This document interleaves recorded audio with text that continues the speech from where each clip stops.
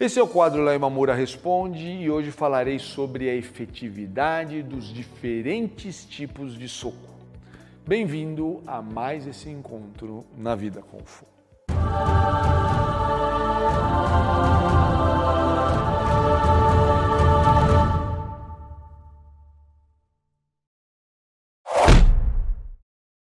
A pergunta de hoje é de Humberto Medrado. Mestre, qual a diferença e a efetividade dos diferentes tipos de socos, especificamente o soco de 1 polegada, muito difundido por Bruce Lee, e a sequência, velocidade e constância dos socos do Wing Chun mostrados nos filmes Ip Man? Humberto, obrigado pela sua pergunta, porque me permite esclarecer alguns pontos muito importantes, como, por exemplo, o soco de 1 polegada. Porque as pessoas pensam que o Wing Chun, que é a arte que foi praticada por Bruce Lee e que de onde ele utiliza o soco de 1 polegada, que foi uma demonstração que ele fazia nos Estados Unidos para contrapor o soco mais longo, que de muito mais distância, que era normalmente usado dentro do Kenpo, do Karatê, do Taekwondo, quer sejam as artes japonesas, chinesas ou coreanas da época. Tá? Eu estou falando aqui dos anos 1960. Então, ele acrescentou um elemento novo, que é a energia curta, o soco de energia curta, que é o que nós chamamos de Chungen ou Dungen, em contraposição aos golpes com mais distância, que é o caso dos socos que normalmente nós vemos, que são socos que envolvem distância e energia longa, que é chamado de Cheon-Kyu-Gen ou Cheon-Gen, simplesmente.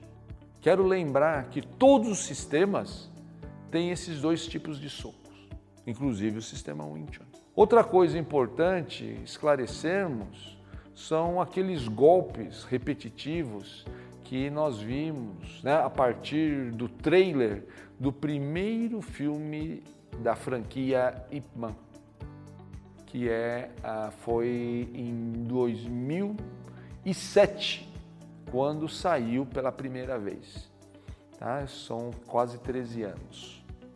E era muito interessante, parecia algo bem inovador. Eu lembro que era uma cena que ele golpeava um karateca, ou pelo menos era uma pessoa vestida com um karategi, com uma faixa preta na cintura, ele ia golpeando e a pessoa ia se curvando, ele ia golpeando.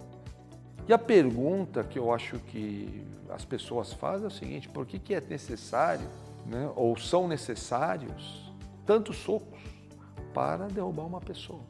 Quer dizer, cinematograficamente falando, tem bastante efeito, é bacana, é interessante você observar. Mas quando você está falando de arte marcial, você observa que não seria necessário, muito mais o Wing Chun, porque é necessário tantos movimentos para alcançar uma determinada situação ou um determinado resultado.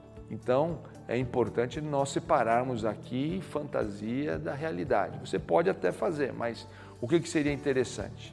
Que no máximo 2 movimentos pudessem dar conta do recado, e não uma saraivada de pequenos movimentos que muitas vezes não vão se tornar movimentos efetivos. Tanto que, se você observar, inclusive, nas situações que apareceram depois, porque praticamente virou a marca registrada da franquia, aqueles socos em sequência, você observa que tem muito pouca efetividade até no próprio contexto do filme.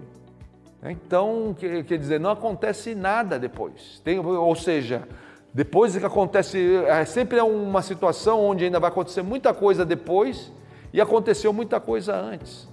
E, na minha opinião, não parece ser algo relacionado à mentalidade estratégica do sistema Wing Chun. Com relação à importância se o soco é vertical ou o soco é horizontal, nós vamos ver benefícios de ambos os lados. Por isso que se você é um bom artista marcial, aprenda a socar de todas as maneiras. No próprio sistema Wing Chun, você vai encontrar várias maneiras de você golpear. Inclusive golpeando com o soco do Fênix, né? Fanang Choi, que é esse soco com o nó da mão. É muito importante. Então, quando você entende a variação e a efetividade da diversidade, você começa a valorizar todos os movimentos.